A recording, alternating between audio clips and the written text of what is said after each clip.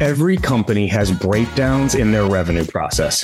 Sure thing deals slip into next quarter, competitors creep in and swipe deals away at the last minute, and deals getting single threaded that don't get to power. These are just a few examples of revenue leak, but there are a ton more, and they're preventing your team from reaching their sales targets. That's why I'm such a big fan of Clari's revenue platform. It's the only tool that actually helps leaders take control of their revenue and thrive through any market conditions, especially when things get tough. You can't afford to miss a single detail, but you also can't be leading by gut. Clari combines the science and the art of sales and sales leadership. So go to Clari.com if you want to answer the most important question in your business. Are you going to meet, beat, or miss on revenue?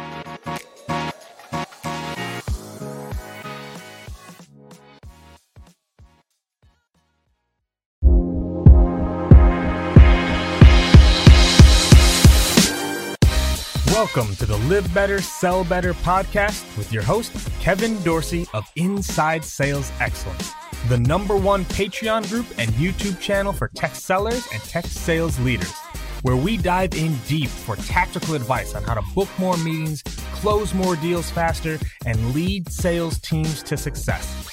But we don't stop there. We also focus on the person in salesperson. We talk about mindset, goals, time management, and so much more. So thank you for listening. And if you're interested, head on over to patreon.com/inside sales excellence.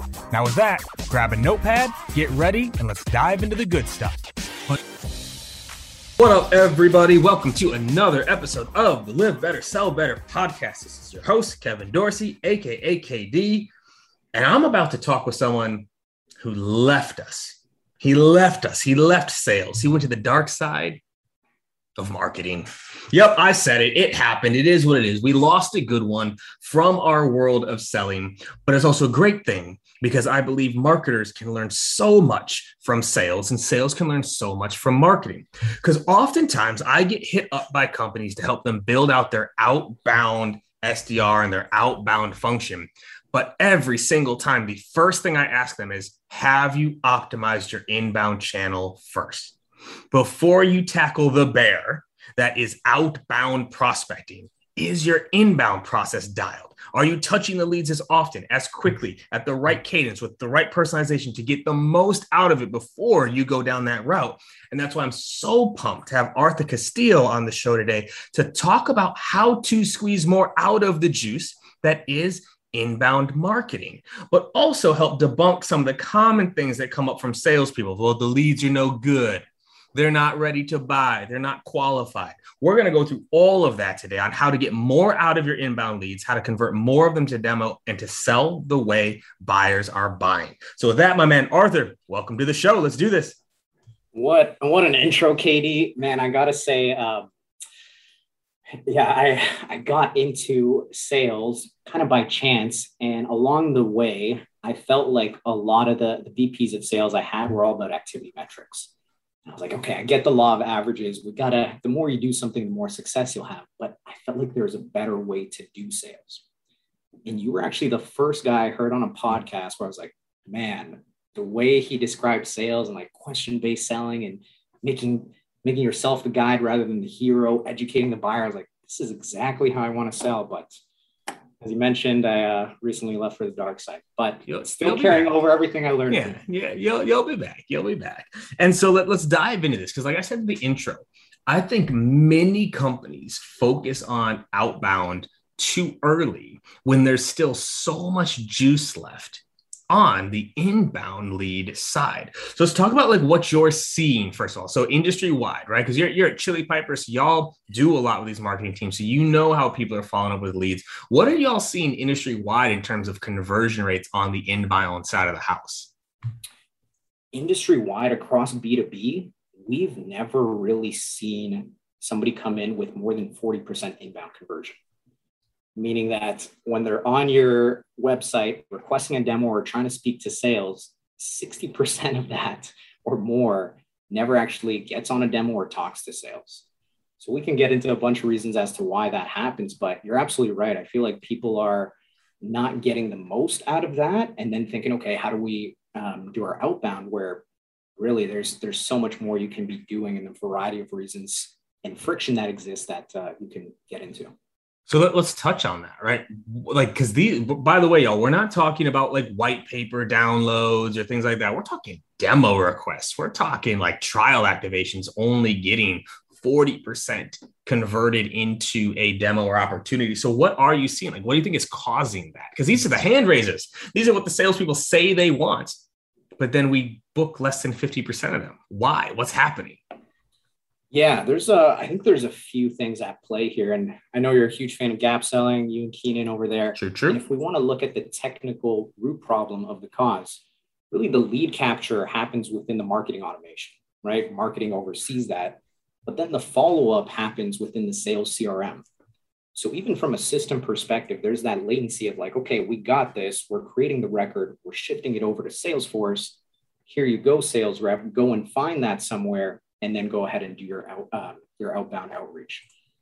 That is one from like a technical perspective, the gap that exists between kind of the marketing and sales handoff there.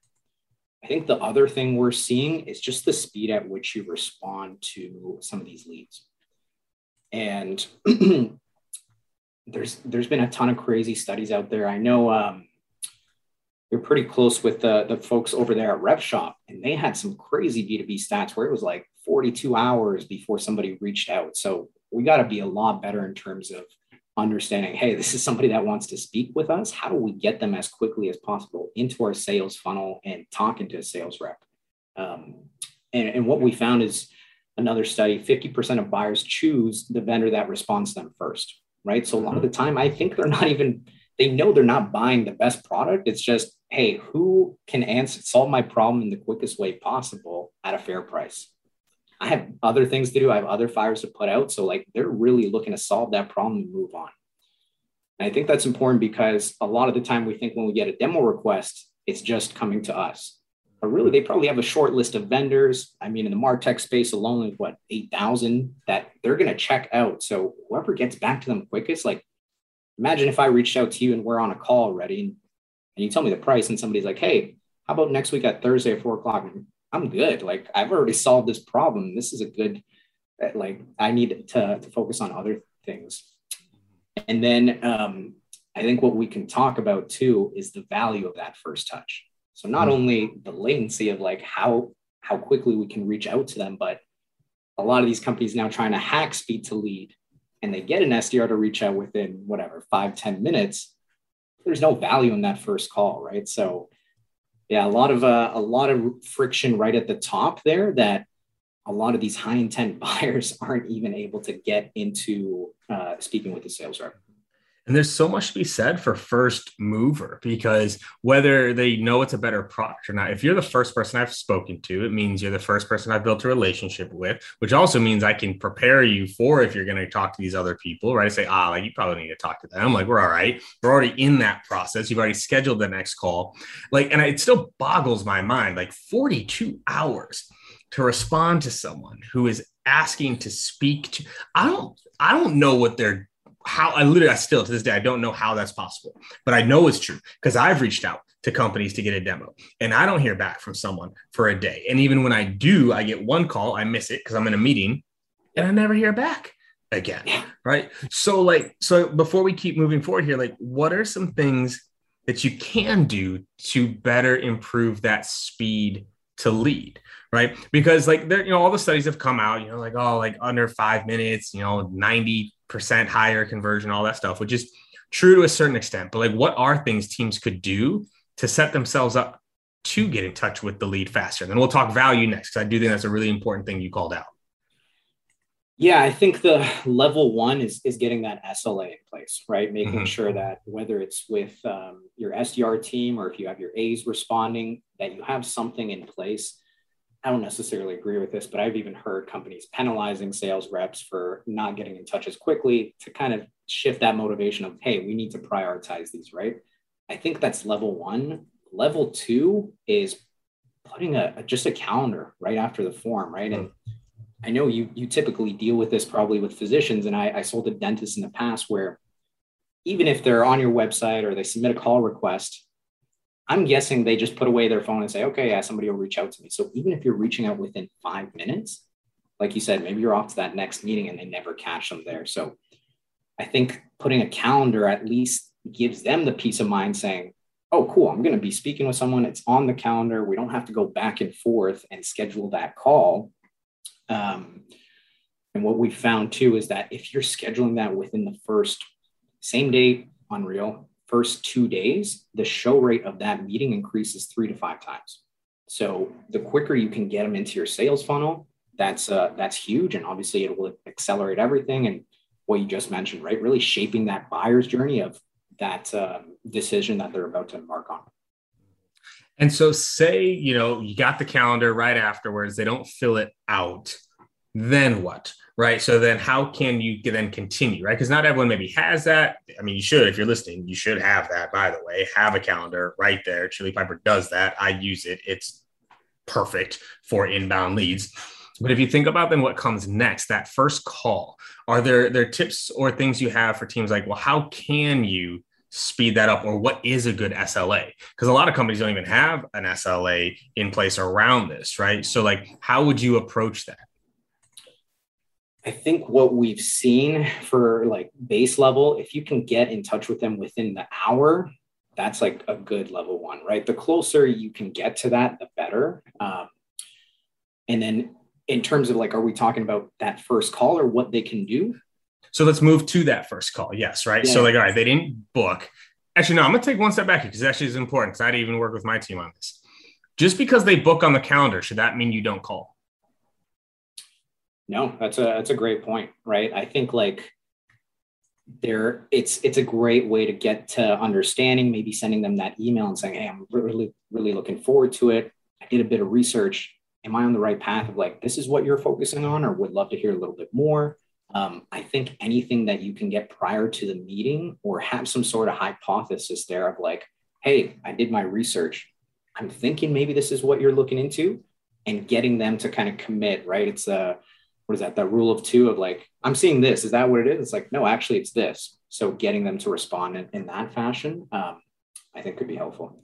I think it's important to call out. I'm like consulting with a company right now where people are booking on their calendars and they have a show rate of below 50% still.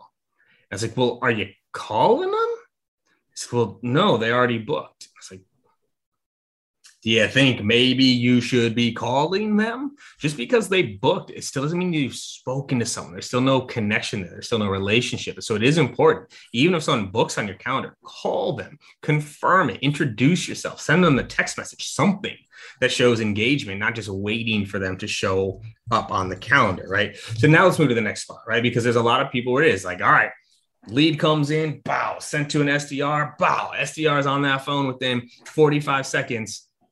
And the call sucks, right? Like I opted in because I wanted to see the product, not talk to an SDR. So how can they make that first interaction valuable where it's actually not turning off the buyer? Because you can be as fast as you want, but if the call sucks, it doesn't matter. So how can you provide value in those early touches? I think there's 2 options really. The first, you can eliminate inbound SDRs completely. I feel like this is a larger issue of the over segmentation of sales, right? Where it's like, okay, we need our closers to focus on closing.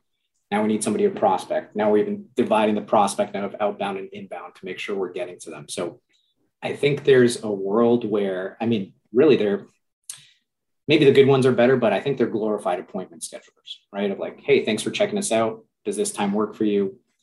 So I think you can get rid of that and ideally route straight to the AE. Right. And I know Chris Walker actually did a study on this where he looked at the win rates. If there wasn't an SDR handoff and it was just one rep all the way through, win rates actually increased 3 times. So I think there's something to be said about having one rep all the way through, taking care of you, having that first call and saying, okay, I understand your problem. I'm not going to hand you off.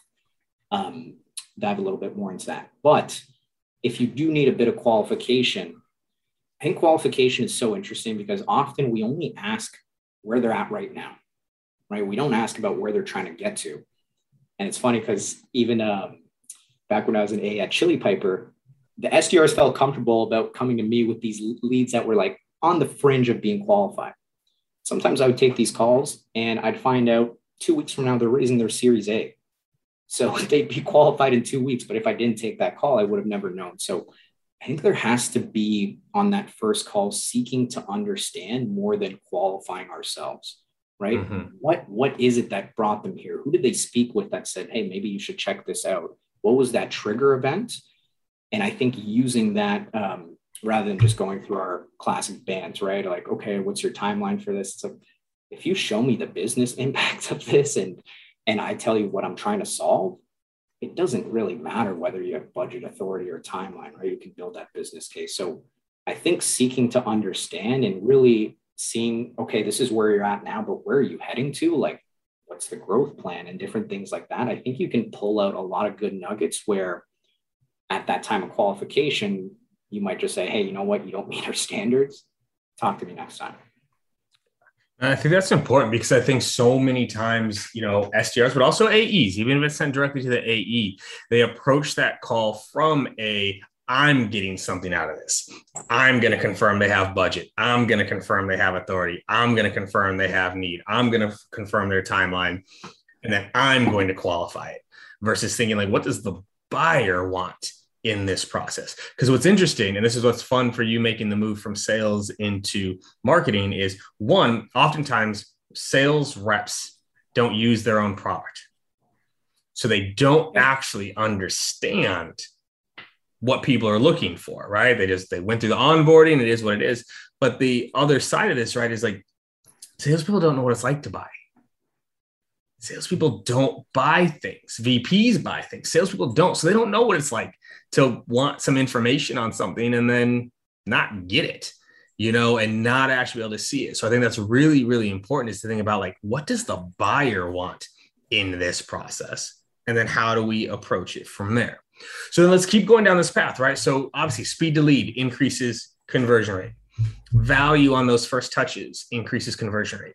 What else should they be focusing on before, again, they're looking to go outbound before anything else? What are other best practices around inbound lead handling that can get that conversion rate from 40% to 50, 60, 70%? Yeah, I think making sure, I think along the way, like you said, that manual qualification piece, right? Whether you're reaching out to them with a quick call, an email, maybe you add them on LinkedIn. Hey, I'm excited about our chat moving forward. That's all going to add a lot, and they're going to start to make that emotional connection. I think getting that lead to the right person is going to be important, right? Especially if you have a complex territory, or like, oh, by the way, after I talked to you, I realized you're better off talking to KD over on the West End, or he focuses on this specific product. So yeah, the more you can get that, maybe even like ask some of those questions in the form. If you route by territory, if you route by product or anything like that, organization size, revenue, I think understanding that and getting them to the right place at the right time, that helps. And what we've seen too, even like having a reminder cadence, right? Of just like, hey, by the way, we're meeting in a couple of days. One that we loved and we've recommended to all of our clients, it's an automatic reminder 1 minute before the meeting starts, and it says, hey, KD, ready when you are. Here's my Zoom link, right? Because sure, we've all been there 5 minutes into the call being like, oh, crap, do they have that Zoom link? Like, I'm not sure, right? So if you can even have that set up and have a process in place for yourself, knowing that, hey, I know it's going to be sent out, they have everything they need to hop on this call, I think that helps a lot. Yeah, I think that's huge, right? It's like just reminders. Like we forget, right? Okay, someone booked a call, whether that was after you spoke to them or just through it. Reminding people of the appointment is one thing, but where this goes to the next level, and this is where I actually changed a lot of even the language within Chili Piper of the reminders, is like reminding them why we should talk.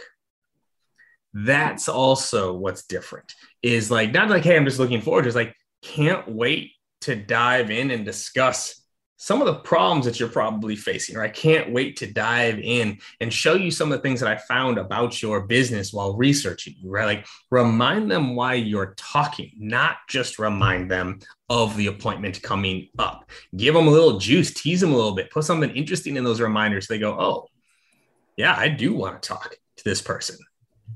Yeah, that's a huge point. Like even maybe not a full-on agenda, but just a couple of items that you're looking forward to talking about, or like giving them the handle on, hey, by the way, we're going to touch on these things. If you could bring them to the call, that's going to make our call so much better, right? And it's going to give me a better understanding of how I can help your specific company. So yeah, even sending an agenda in there, or being like, this is what I want to cover, anything else that I'm missing or what's important to you, to give them that option. And then you can reconfirm that on that first call. Like, hey, by the way, I don't know if you saw the agenda here, but this is what I was hoping to discuss. And after doing some research, well, this was pretty valuable for you, but what are some things that you wanted to discuss today?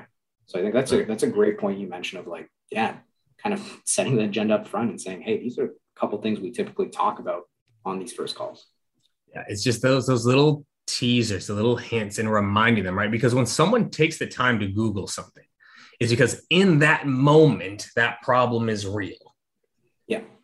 30 minutes later, I'm back into back-to-back meetings for the next 4 hours. I'm like, I can't remember. You need to bring those problems back up in the reminders, in the email follow-up as well, which is another thing that actually shocks me. We can go down this path real quick, right? Like, so, all right, phone calls seem to come late, but what always surprised me is for when I opt into something that the emails I get also are still templated, that they're not personalized at all. And like I opted in and I get the boilerplate, hey, saw you requested a demo.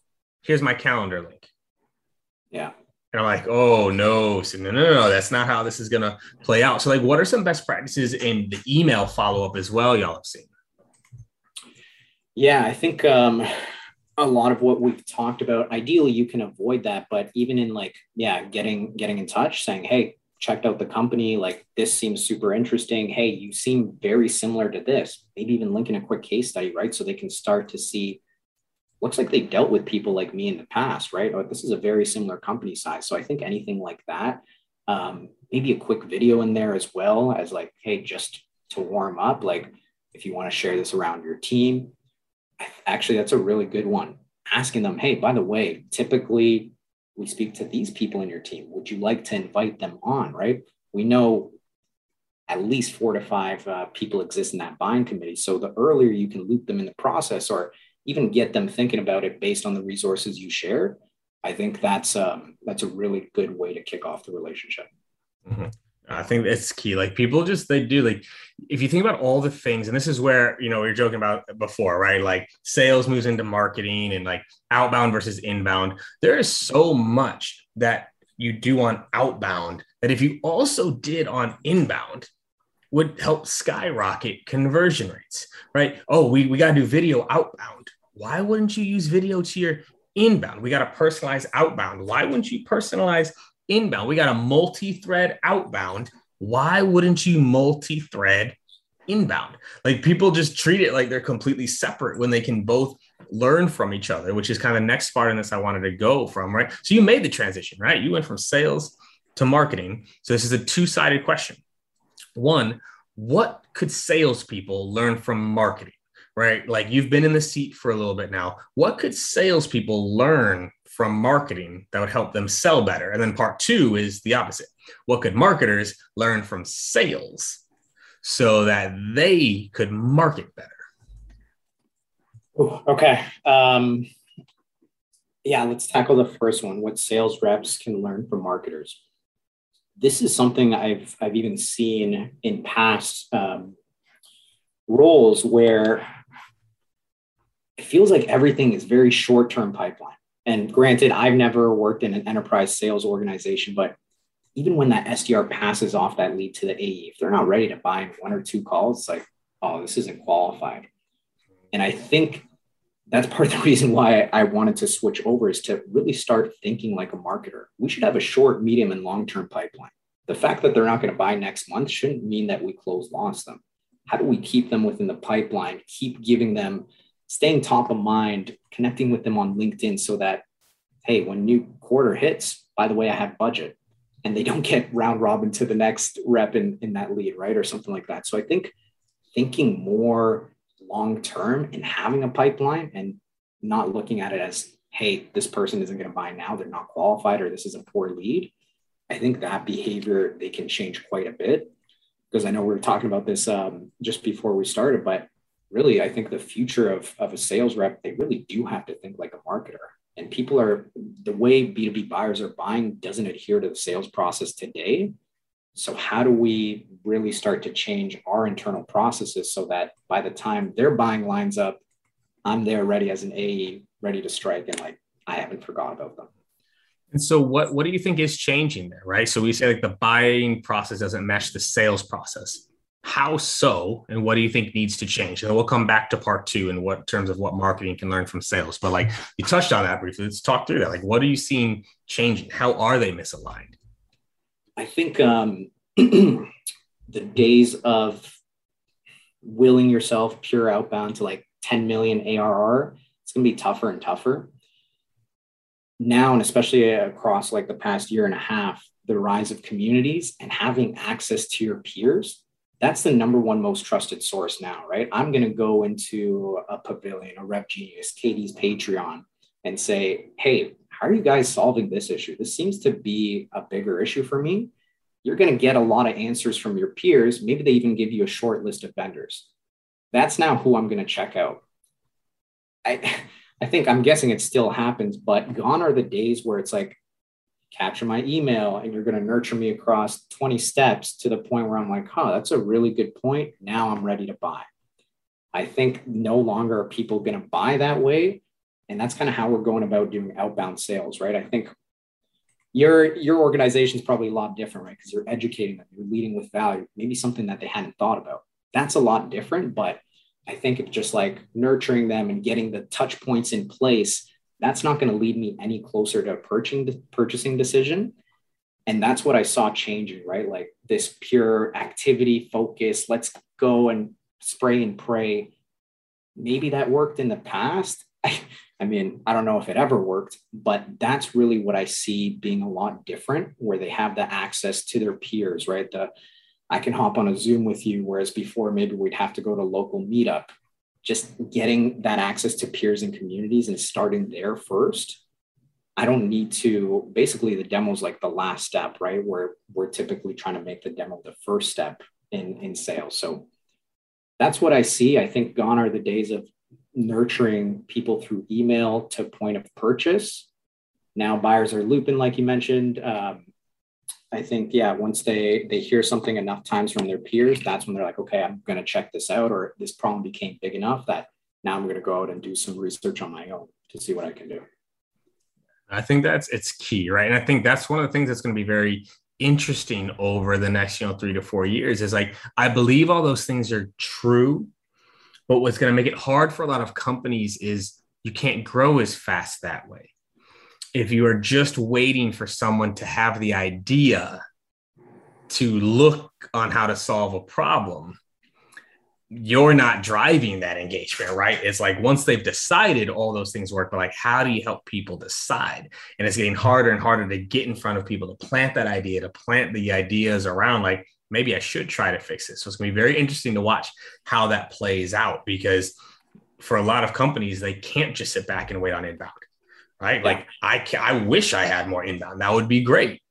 I can't do that. I've got 150 people on my team. I don't have enough inbound demo requests to support all of that. And so it'll be very interesting to watch how this changes over time. So let's come back to the other part of this, right? So you talked about, kind of like what, sales could learn from marketing. What about marketing learning from sales?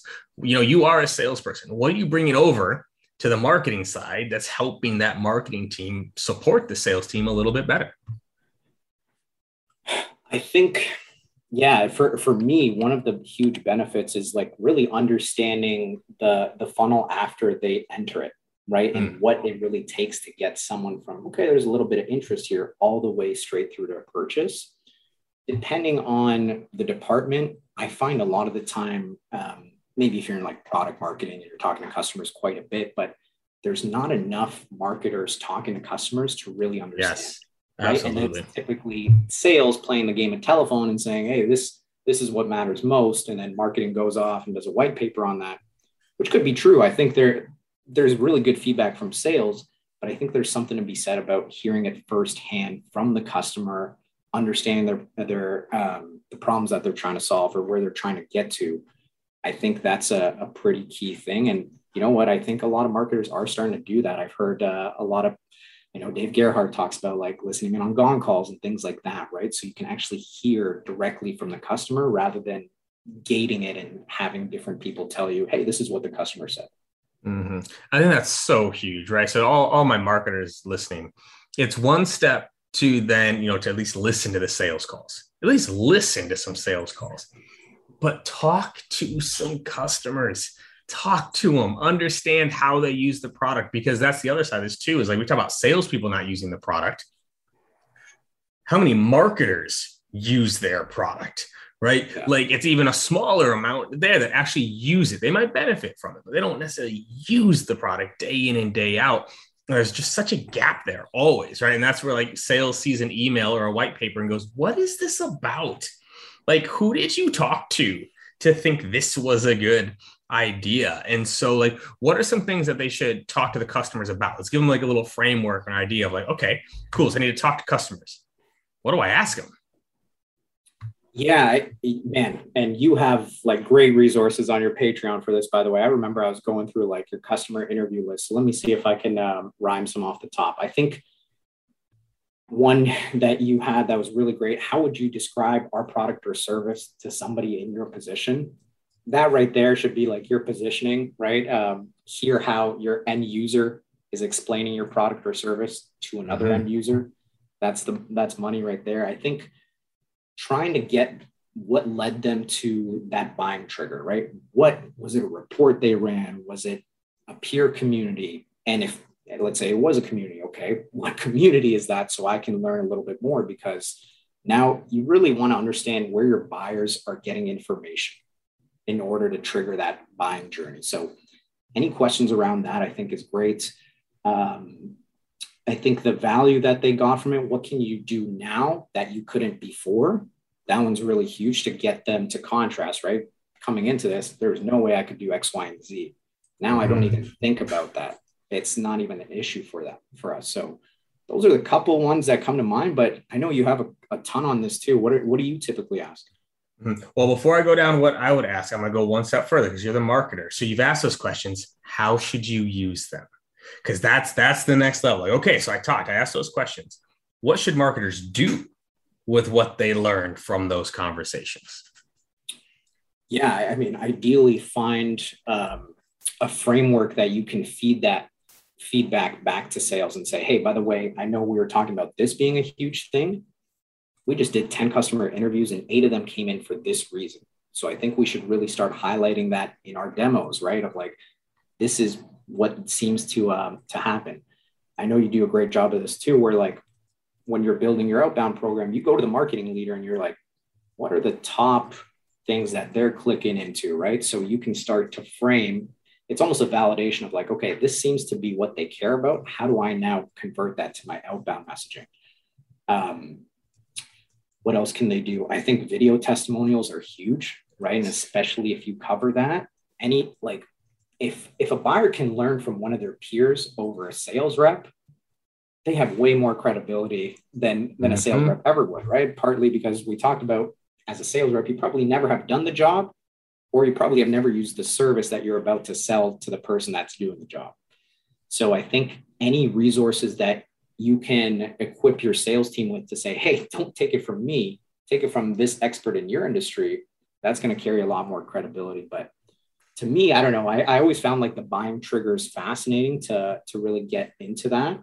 But that's probably more of a personal preference of like, what the heck got them to say, hey, I need to fix this problem.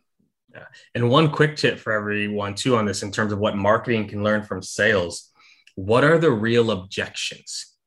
Because your website copy should address the objections that people have. Your case studies and testimonials should address the objections, right? So this is something I teamed up with a ton with Andy Mackinson at Snack Nation, the CMO and co-founder there. Is I would bring him, these are the top 12 objections we get. I need testimonials that address these. I don't need the testimonials to say, we love it, it's great, everything's fine and dandy. I need the testimonials that say it was worth the overhaul. I need the testimonials that say it was like, I was afraid this wasn't going to have an ROI, and it did. I was afraid I'd been burned in the past and this didn't. Like getting those objections to marketing, because then that should be addressed in the website copy. And I think that oftentimes with marketers avoid objections. They just try to paint this perfect picture versus like, yo, you're probably thinking right now, that'll never work for me. Here's why it will, right? And having those things in there. So I think that's an area too. If marketers could learn from sales, the objections they're getting preceding that, right? Get ahead of those things, because then the leads that are coming in also will be better, because they've already gotten some of those objections handled before speaking to somebody. And so I think that's one area that I wish marketers learned a little bit more from sales as well. So I got a couple more questions for you here before we wrap. We're already at 40 minutes. This went way faster than I thought I was going to. So the last one is, right, your title is field marketing, right? Yeah. Well, the field has been pretty interesting over the last year and a half. So like, what are you doing with field marketing now, when a lot of things still, events are kind of coming back, but they're not what they were 2018, 2019, right? Local events, same idea. So what are you doing in field marketing right now that you're seeing working? Because I think a lot of people are struggling with this. Like, we used to go to events made up 30-40% of our pipeline for the year, and now we don't have it. So are there things, what are you doing from a field aspect that you're seeing results from? Or is it something that's still shut down for y'all as well?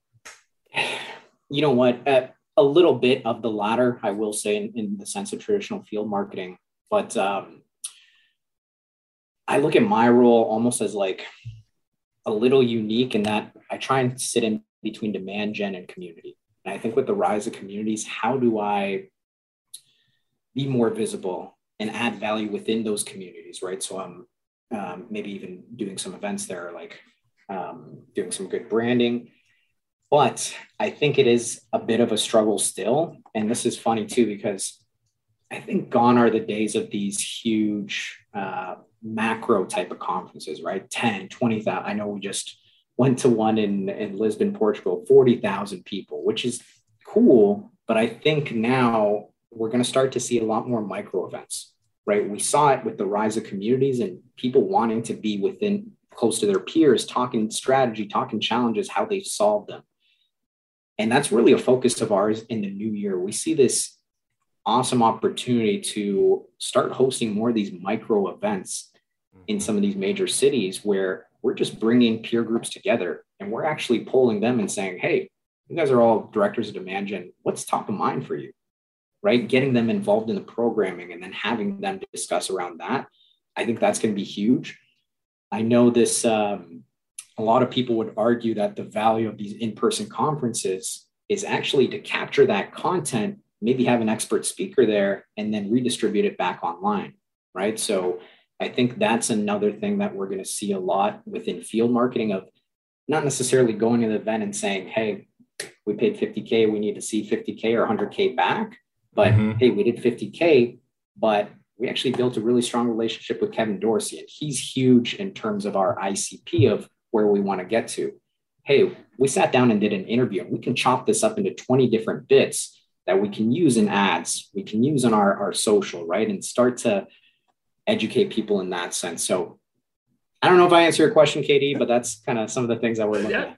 I like it. I think we are going to see the rise of the micro in a lot of places, right? Micro influencers, micro events, micro learning sessions, right? All those things, because also too, generally speaking, up until, 2020, the draw to these conferences, yes, it was meeting up people to people, but that was the only place you got to see some of, quote unquote, us speak live. That's the only place you got some of the content and the insights from, us, quote unquote, experts. Well, now there's a webinar every goddamn day, right? Like the access to information is no longer the challenge, right? But that's where I think it'll be interesting of like, I also think events turn more into workshops if people are really like, okay, it's not about getting told what to do anymore. It's leaving actually having done it, right? Whether that's, we're building scripting, or we're building a playbook, or all right, marketers, open up. We are all going in. We're going to build the dash, right? I think more and more is also to do that. And of course, that needs to be smaller. You can't do that with 1,000 people in the crowd. You can only do that with 50 to 100. So it'll be very interesting. I'm very curious to see how it plays out. Because if someone hit me up right now, like, hey, KD, we want you to come speak at our event. I'm kind of like, oh, do I really want to do that? Like, I don't get paid enough for this stuff, like I don't need to do all that. So it'll be very interesting. So awesome, man. I got one last question for you here. We've been going through inbound, and I think this will really help people through it. But the name of this podcast is Live Better, Sell Better, right? Because I have this weird idea that if we lived better, if we took better care of ourselves, we had more energy, more joy, more fulfillment in life, that the sales and probably even marketing would get better as well. What would your live better advice be for everyone listening? Oh, man. What I think has been really great for me, especially as we're working from home, baking in either meditation breaks or going outside. And I actually learned this from you, where even a highly trained mind, we can only stay concentrated for max 90 minutes. Typically, it's under 60. That's why the Pomodoro technique is so popular, right? So in order to live better, give yourself a chance to breathe, step away from the technology, meditate 5-10 minutes, clear your head, go outside for a walk.